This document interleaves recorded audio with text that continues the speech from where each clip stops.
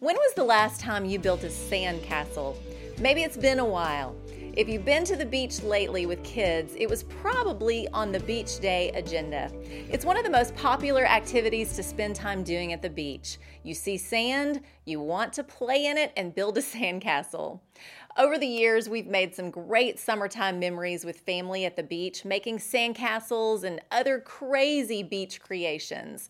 We've created Barbie castles, complete with swimming pools and outdoor sea oat gardens with seashell entries, to turtles, hearts, flowers, cars you can sit in, crocodiles, and many more. For little ones, the idea of some magical sandcastle is in their little mind, so they set out with buckets and shovels and high hopes to only get discouraged after about 10 minutes because nothing is really working out right. What started off to be a castle looks more like a mound of sand with a seashell on top. Adults know that it actually takes a lot of time to build a good sandcastle. You need just the right amount of water mixed with sand to make it work. You need to pack the sand down into the bucket or plastic castle wall just right for it to slide out and actually look like the mold. Once you have your foundation, you must continue to pack it down and add water to keep it from caving in.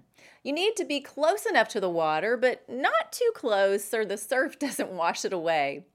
Children need our time, guidance, and help with the process. Parents, here's the truth. Our children don't just need time, guidance, and help with sandcastles. Their little hearts are growing up in a world that wants them to build their castles in life on everything but the firm foundation of Jesus.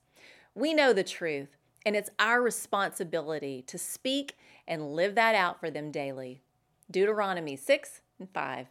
Love the Lord your God with all your heart and with all your soul and with all your strength. These commandments that I give you today are to be on your hearts.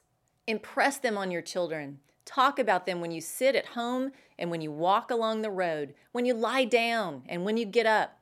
Tie them as symbols on your hands and bind them on your foreheads. Write them on the door frames of your houses and on your gates. This is a very early reminder of the greatest commandment for the new generation of Israelites that were about to enter the promised land. The previous generation had died in the wilderness, and these commandments were to be passed down and made clear for this young generation stepping into a new season. Love the Lord your God with all your heart, with all your soul, and with all your strength. Those commands, then and now, are the heart of our faith.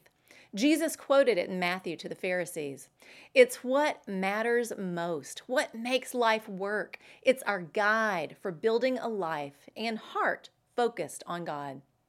Building sandcastles is a reminder of how important it is to spend time with our children, get on our knees, dig in deep, and be intentional in guiding and shaping their hearts with these truths. My girls are watching how I live my life, how I love God and those around me. Training them daily at home, in the car, at the beach, starting and ending each day with the truth and guidance of God's word in my life will help them avoid the sinking sand of the world and lead them to build their life on a solid foundation of faith. That's the truth.